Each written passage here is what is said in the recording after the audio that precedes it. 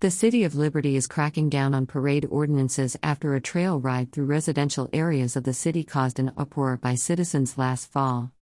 The trail ride, which took place in November 2022, involved some participants with a 46th annual Austonia Wild Bunch Trail ride reportedly engaging in lewd behavior and loud noise violations.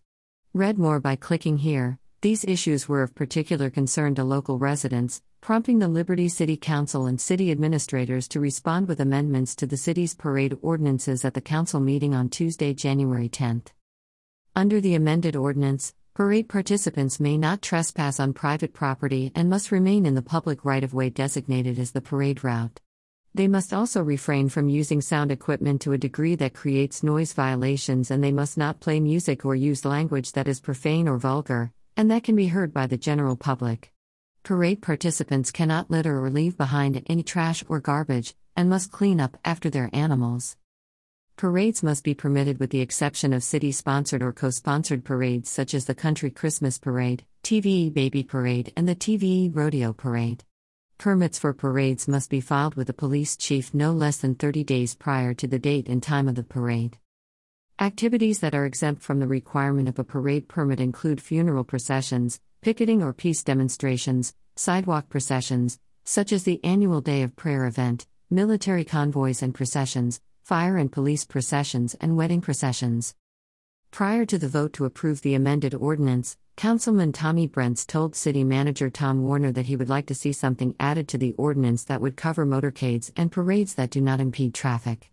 Brent said there were political parades held during the last presidential election that did not impede traffic or cause any disruption for the city and its residents. Warner responded by saying, "I would say that caravans don't fall under this ordinance anyway. There aren't people standing on the sidewalk in anticipation of them coming through."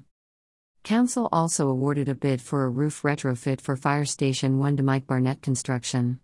The cost of the project is $361,850, which was $13,150 lower than the architect's estimates for the job. The city received 4 bids ranging from Barnett's low bid to the high bid of $429,000. The project will be funded by the Cambridge Fund, which is derived from profits from the Sam Rayburn Municipal Power Agency. Warner told Council that it will take the contractor 90 days to complete the project and it should not interfere with the normal operations of the fire department. Council had to formally reject bids for a renovation to the fire station after receiving no bids. Warner said that contractors were contacted by the architect hired for the project and they indicated that they were unable to submit a bid for various reasons, including the holiday season. The city now will go out for bids a second time for the renovation project, which includes repairs to the HVAC system, ceilings, restrooms, sleeping quarters and day room.